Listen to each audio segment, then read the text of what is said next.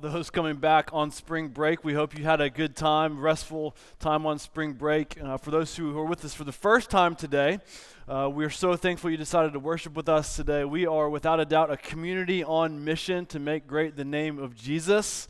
And before we jump back into Ephesians chapter 3, I just want to bring it to our attention that Easter is 3 weeks away.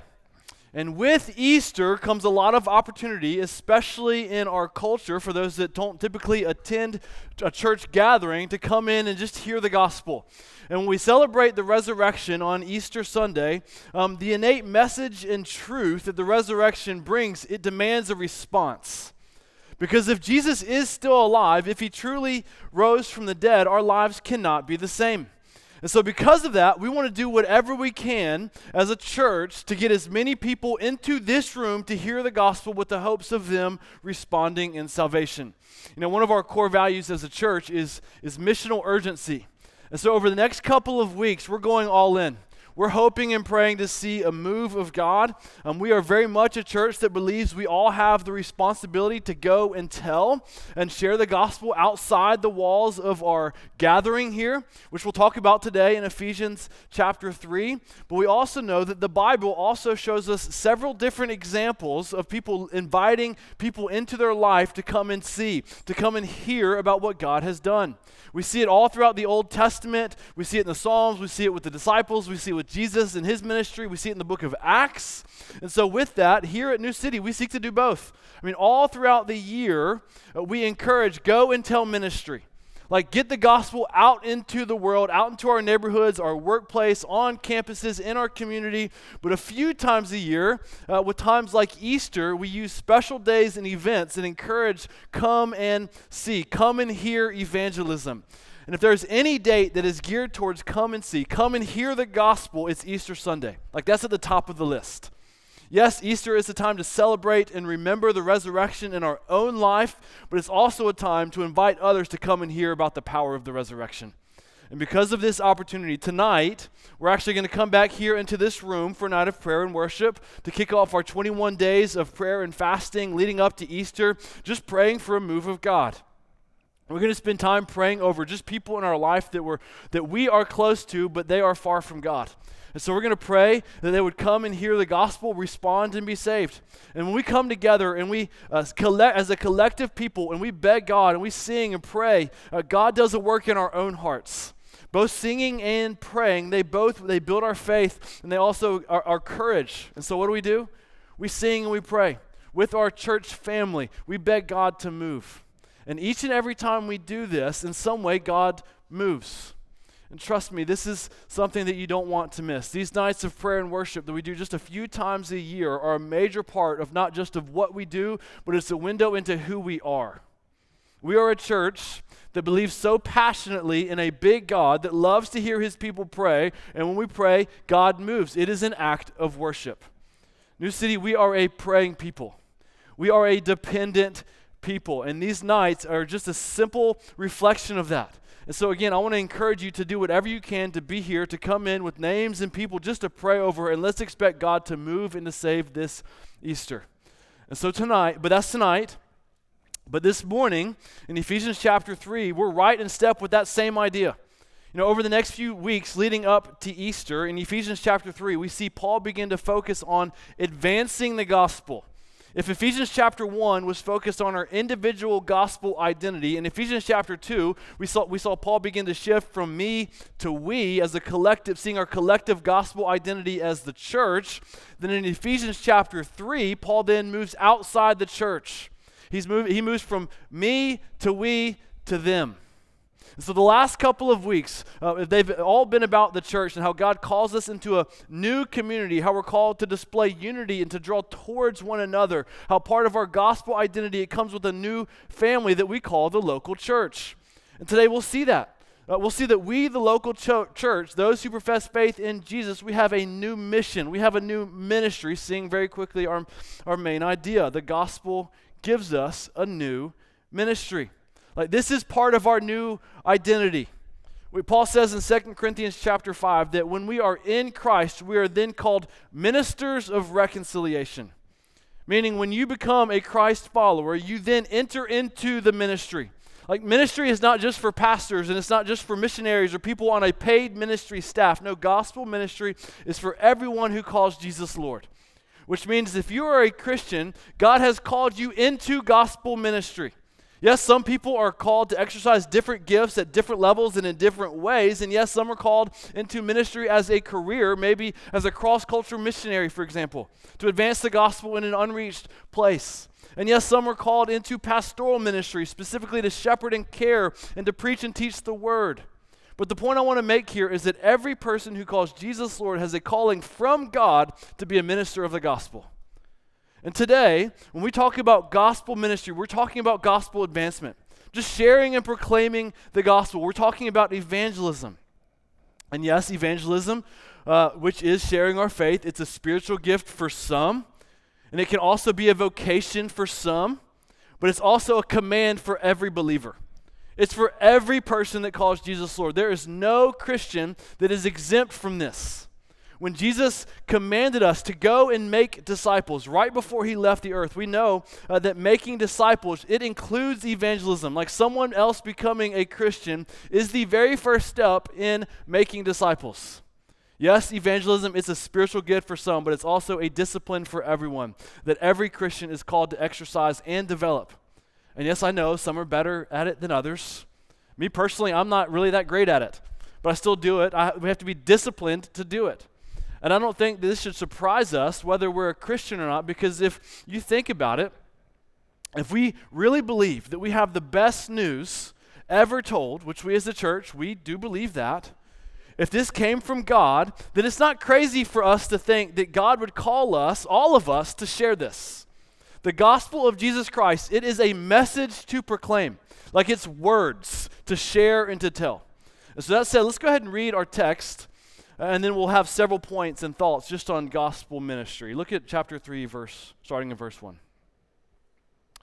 For this reason I, Paul, a prisoner of Christ Jesus, on behalf of you Gentiles, assuming that you have heard of the stewardship of God's grace that was given to me for you, how the mystery was made known to me by revelation, as I have written briefly.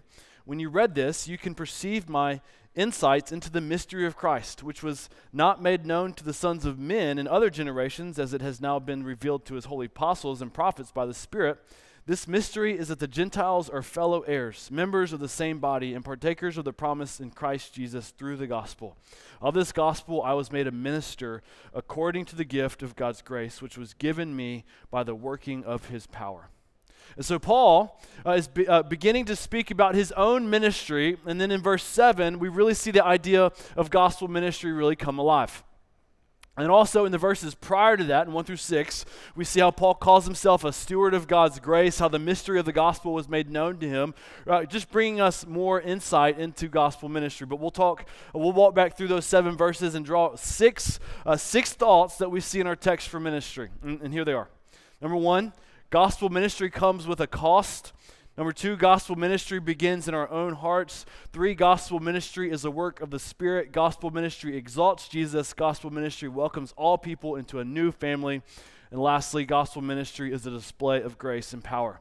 So there's a lot there, but they'll each be quick, so hang with me. But before we go back through this, thinking about evangelism and ministry, I just want to point out that if you're not a Christian here today, I think we can agree that if we as Christians, if we truly believed something was so good and so incredible and so life-changing that totally alters eternity in a good way, which again, we believe that, and we just never told you about it, if you're not a Christian, and we never told you, and we just kind of kept it to ourselves, I think just maybe we could agree that you'd be like, what's wrong with you people? Like, you're saying you've got the best news on the planet and you're not telling people? And so when we as Christians share Jesus with you, I just want this is not us trying to cram it down your throat. No, you have to see this as a display of love. You know, several years ago, I went on a mission trip with one other guy to South Asia. We went to train and teach other pastors in some of their, just how to make disciples and how to teach others and how to share their faith. And on that trip, my friend, the guy that came with me, he was a little under the weather. He had like a minor sore throat. He was coughing some. He had a little bit of congestion. But he didn't want to miss the trip that he had paid for, and so he decided to fight through it. Well, he didn't get better. Actually, he got progressively worse. He kind of kept coughing and coughing throughout the trip. But you know what? He never really complained about it. He never said much. And so we actually walked by several pharmacies in South Asia while we were there, and the local guys would say, hey, you want to get some medicine? He'd be like, nah, I'm good. Nah, I'm good. Well, at the end of the trip, we were walking through the airport on the way home, and he was like, dude, I have got to get some cough drops. Like, I'm dying. I've got to get some cough drops. And I looked at him, and I was like, well, I've got some. Like, I've got a whole bag of cough drops and medicine, like, right here in my book bag. And y'all, like, he just immediately stopped. He just froze, and he just totally stared at me in just total disbelief. Like, he gave me a look like I just had killed someone. Because, like, I mean, his mouth was just, like, to the ground. He was like, you've had cough drops and medicine this entire time, and you're just now telling me? Now, to my defense, he never asked, okay? And number two, we did walk by several pharmacies, and he kept saying, nah, I'm good, I'll be okay. And so I just made the assumption he really didn't want any medicine. Like, he acted like he was fine. Well, come to find out, he did that because he was so nervous to take medicine from a place where he couldn't read the label. And he wasn't sure what it was all like, what it was. And so he was just so nervous. He was in so much pain the whole time. But me, I had all the things he needed. All the things he was familiar with the entire time, like right there in my book bag, like the entire week. And so let's just say when he found out all the medicine he needed was in my bag, he wasn't real happy with me. Yes, it was one of those Dumb and Dumber moments. And yes, maybe it was a bonehead moment for me and my wife. When she heard this, she wasn't surprised like at all. But this is the point I want to make with this, okay? Like, there are people all around us that are sick and searching for hope. And maybe like my friend, they kind of downplay what's going on. But here we are with the medicine of the gospel that they're looking for in our hands. But oftentimes we just miss it, or we just fail to give it to them. And I think that many of us would agree that sometimes evangelism can be challenging. And there are all sorts of reasons as to why. But I think it begs the question, if we have the best news on the planet, why can we still be so reserved to share it at times? And yet, oftentimes, it's because like we have other loves. Because greater and more important, like we have other things that become more important to us. And with that, the gospel, sadly, it just kind of loses its luster in our life. It's like the best news on the planet can seem commonplace, and we grow just kind of somewhat apathetic towards it. Because I think we can all agree that it's true that we speak much about the things that we love most in life, the things that we're passionate about. And so yes, our passion, it can easily ebb and flow, but I would argue that it's also more than that, and I think Paul would too. Look back at what Paul said in verse 1 of chapter 3. He said, "For this reason I, Paul, a prisoner of Christ Jesus on behalf of you Gentiles." Okay, so we're going to stop there because Paul, back in chapter 2, he was showing us how we, the church, are the holy temple of God. I mean, he's kind of been going on and on about who we are in Christ, about our gospel identity, how when a person becomes a Christian, like we get a new identity in Christ, both individually and also collectively as the church. Paul has spent 2 chapters articulating the gospel. Because of Jesus, we're no longer far from God, but brought near to God. How we're no longer guilty, but free. That through the blood of Jesus at the cross, we're deemed innocent. Our sin is totally gone. This happens by Jesus, through Jesus, and Jesus alone. Like God at the cross, he purchased us as his children. He adopted us into the family of God. Paul went on and on, again, for 2 chapters about who we are when we are in Christ. And this is our good news. Like, this is the Christian gospel, that Jesus came down to earth. He died and rose again. And that by believing in Jesus, we're given new life. And by this message, we're given a new, fresh start forever into eternity. We didn't earn this. Jesus earned it for us. Like, this is our incredible news. And Paul just said, and for this reason, I, Paul, a prisoner of Christ Jesus, on behalf of you Gentiles. Meaning, Paul went to prison for the sake of preaching about Jesus, so that the Gentiles, everyone who was not an ethnic Jew, could come into the family of God. And so let's just stop and think about this for a second. Paul, a Jew, he preached the gospel to other people, like doing ministry, advancing the gospel, and because of this, he was put into jail. Like, there was a great cost attached to doing ministry, showing us, number one, gospel ministry comes with a cost. No, we may not be put into jail for sharing the gospel here in the United States, But in other parts of the world, this is often the case. There is a cost to doing ministry. And although we likely won't go to jail here, we still may be ridiculed or rejected or shamed relationally because of it. Or maybe the cost is our time and energy. Laboring with people can oftentimes just be hard and challenging. I mean, connecting with new people and befriending others for many of us, this can be hard and taxing. It's easier just to stay in our safe bubble of Christian friends. But New City, doing gospel ministry is costly. This should be the expectation for all Christians because we're all called into gospel ministry. But then also those who God calls into vocational ministry as a career or into a leadership role of some sort, or really anybody who seeks to increase their influence of ministry in any capacity, there is a cost to that. Because you're essentially stepping into full-time spiritual war. Because the more we seek to push back darkness, darkness pushes back.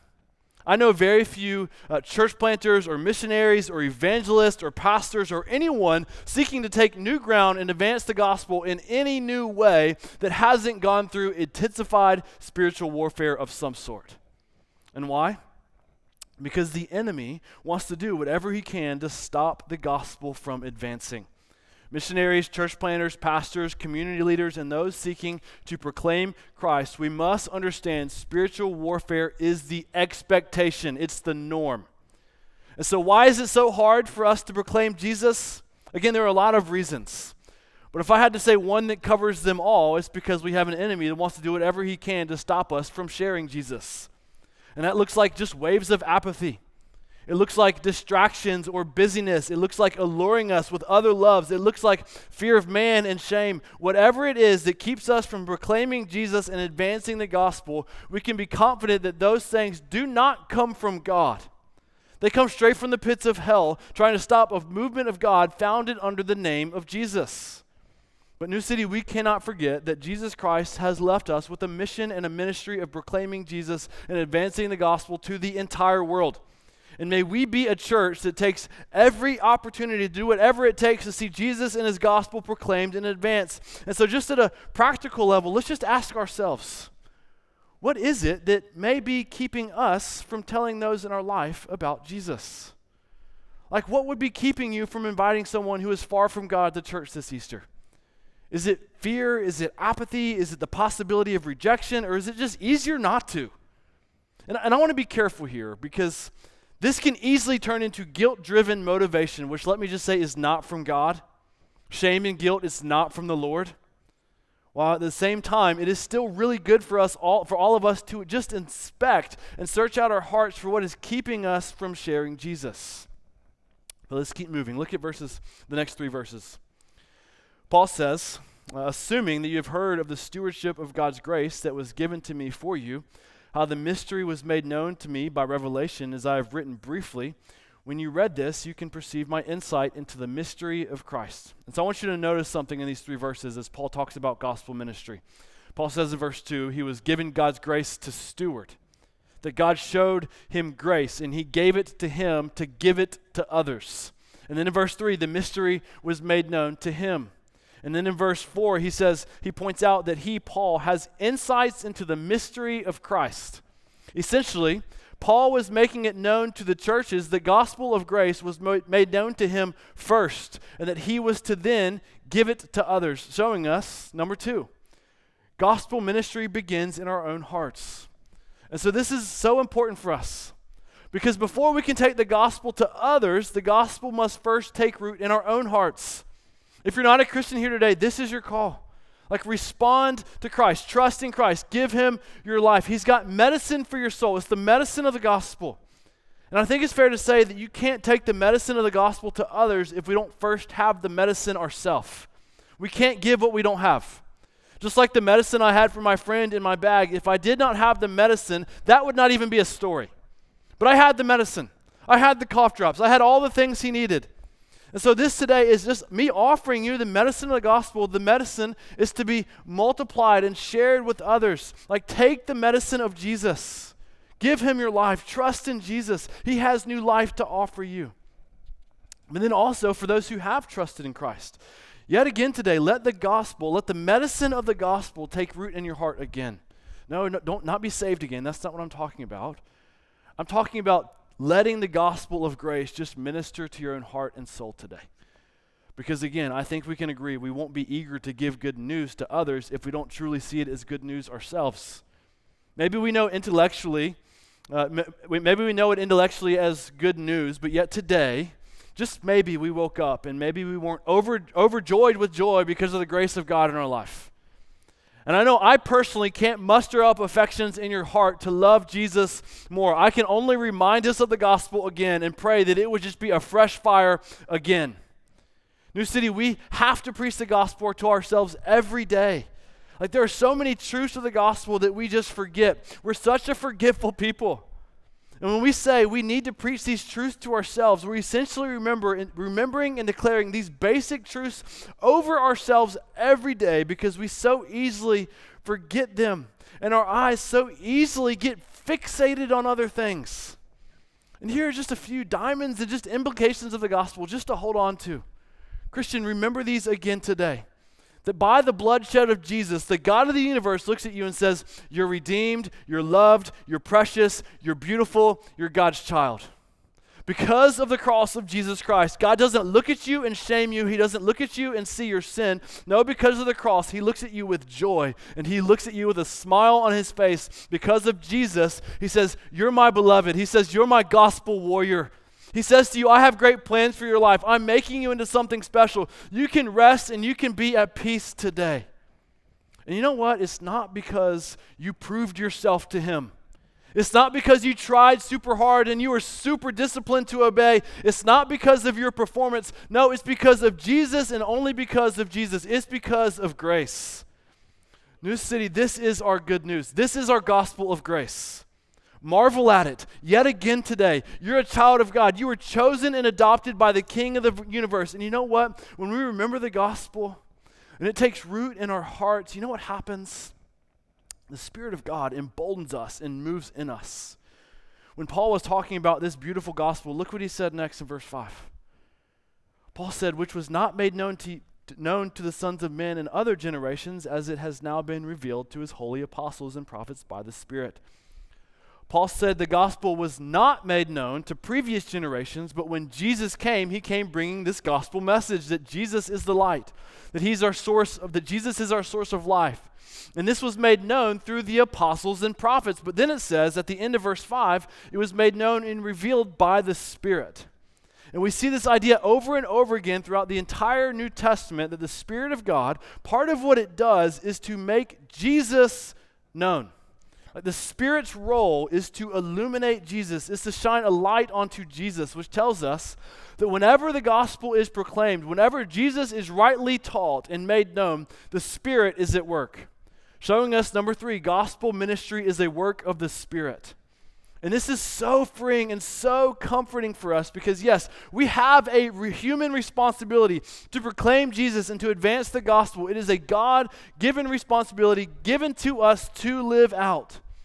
While at the same time, when it happens, that's evidence that the Spirit is at work.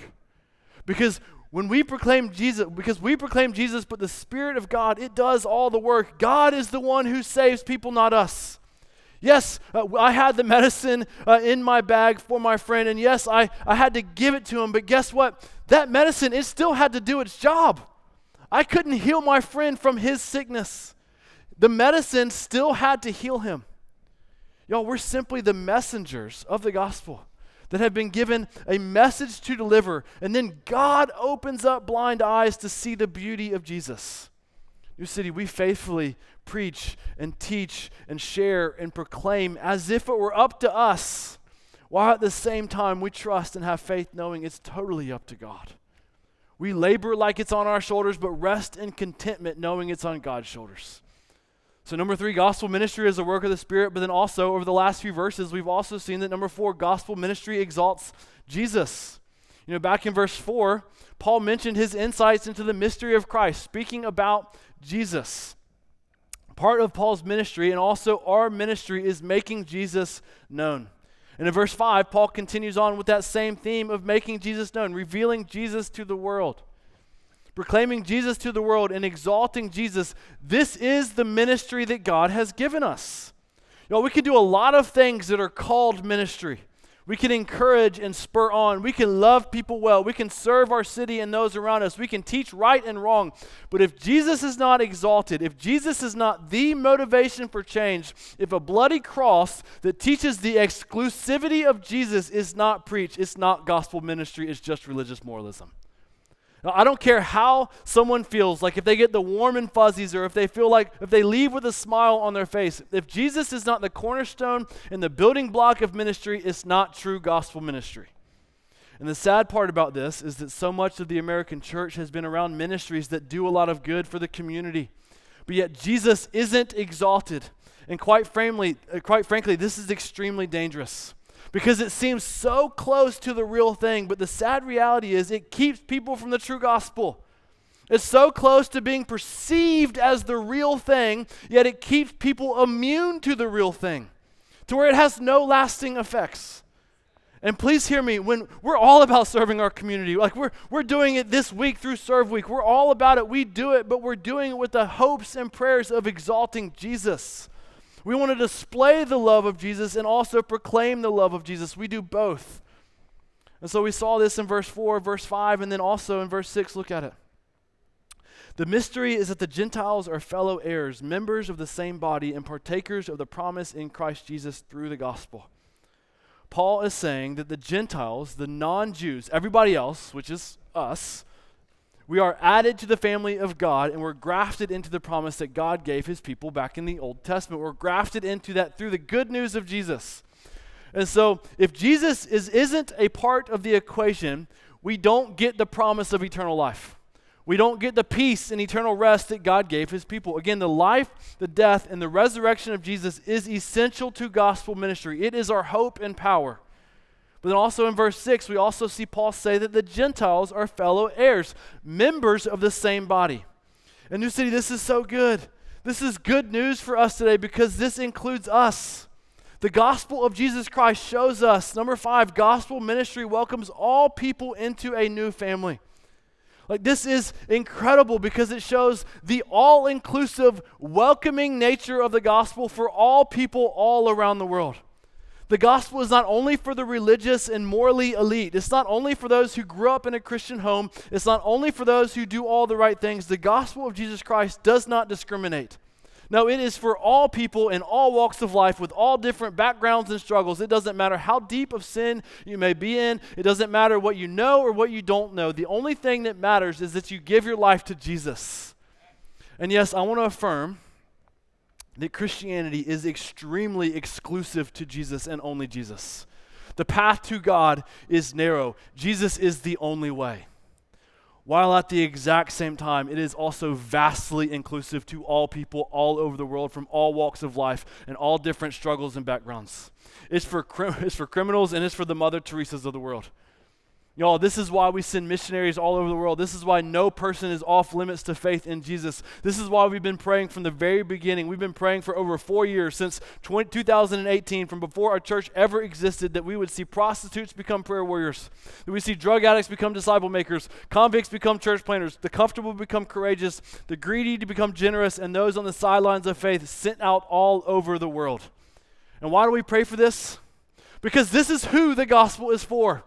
It's for all people. The gospel does not discriminate. You know what? This is also what the gospel does when it takes root in the hearts of people. It totally transforms lives. It changes people from the inside out. And why? Because of number 6, gospel ministry is a display of grace and power. When we see people respond to the gospel and be saved and their life totally changed, that is nothing short but grace and power at work. Yes, when we step into gospel ministry, we're stepping into a spiritual war. But brothers and sisters, we're stepping into it with incredible power given to us by God. We're simply stepping into the opportunity to see grace and power, the grace and power of God put on display. When God takes someone who is far from God, who hates God, and the whole idea of Jesus and his exclusivity, and then over time their heart warms up to Jesus and the gospel and then accepts Jesus and it changes their life, that is God's power at work. Just taking a guy like Paul, who killed Christians, to then making him a Jesus follower and proclaimer, being used by God to turn the whole world upside down for the next 2,000 years. Y'all, that is grace. Paul did not earn that privilege. No, God gave it to him. And not because of what he did, but only because of Jesus. New City, that is grace. God takes our mess and he turns it into a masterpiece. God takes our worry and he turns it into worship. God takes our fears and he makes us fearless. God takes our passivity and apathy and he makes us truth proclaimers. And why? Because the Spirit of God is at work. Because God's power and grace is at work. Which is what we see in verse 7. Look at it, our last verse. Paul says, "Of this gospel I was made a minister according to the gift of God's grace, which was given to me by the working of his power." So how did Paul become a minister of the gospel? It was by God's grace and power. If you're a follower of Jesus here today, you have been entrusted with the ministry of the gospel. In church, New City, this is a privilege. We have news. We have a message about Jesus that will literally turn a person's life around for all of eternity. We have a message that is filled with power that can take us from a state of depression and through the power of the Spirit calls us to sing with joy. We have a message that we get to proclaim that when believed and taken to heart and applied into our everyday life can take a marriage on the brink of divorce and see it restored. And why? And how? Because when we understand God's grace to us as wicked sinners, now called saints, how God brought us near to him in spite of our sin and rebellion and calls us his children, that God's grace, that grace God has shown us and it changes us, it affects us. You know what happens when we've been transformed by God's grace? We then just want to turn around and share it with others. And when that happens, when we show God's grace to others, the Spirit works and God's power, it's put on display. New City, this is our gospel ministry. Again, I don't know how you came in today. I don't know what's going on in your life, but today, if you are in Christ, God has given you a fresh new start. He has grace to give you today. He has grace to offer you again today. The old life is still gone, and the new life is still here. That's our gospel identity every day. We're clean and free. And maybe you think, how can little old me be a minister of the gospel? Like, I don't know much. I don't know many people. My life, it's actually a mess. Maybe you think you're not that great with people. Whatever it is we say about ourselves, thinking that we're not qualified, the gospel tells us that if Christ is in us, we're qualified. No, maybe not for every leadership position inside the church. The Bible, yes, it has very clear boundaries and expectations for that. But if Christ is in you, your gospel ministry is to reach those who are far from God. Christian, you're qualified because he has filled you with power and he's given you his Spirit.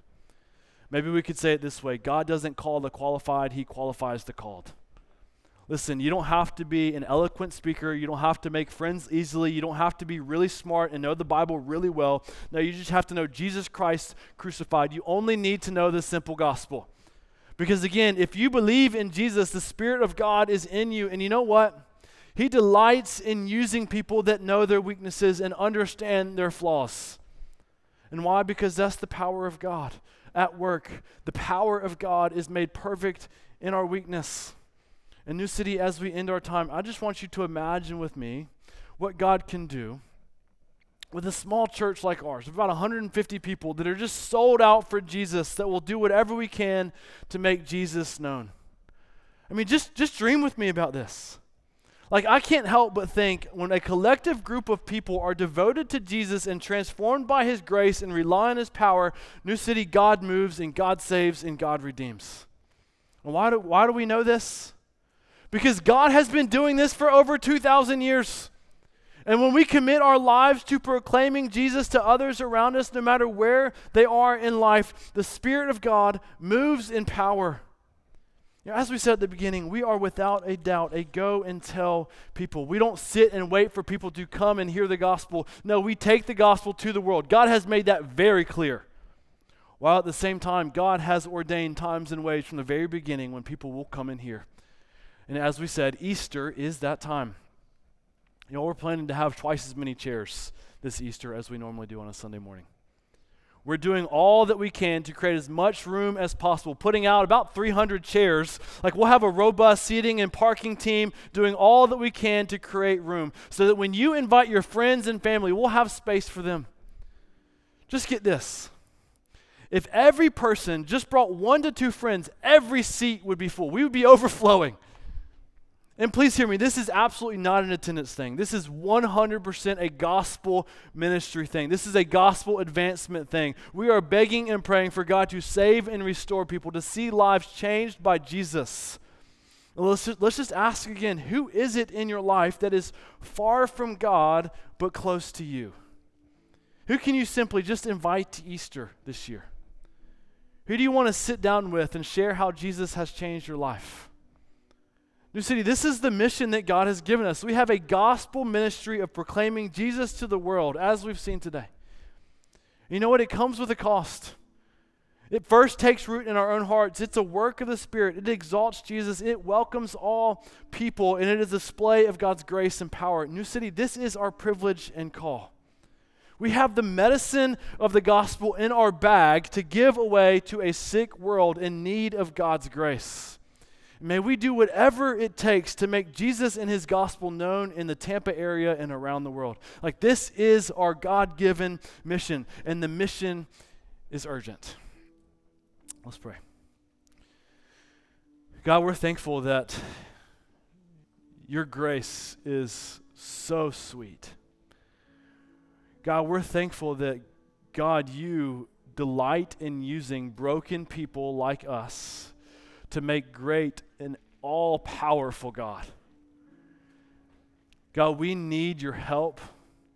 God, we're asking for just your Spirit to just take root in the hearts of our people so that we would just be overflowing with joy, seeking to make Jesus known all around us.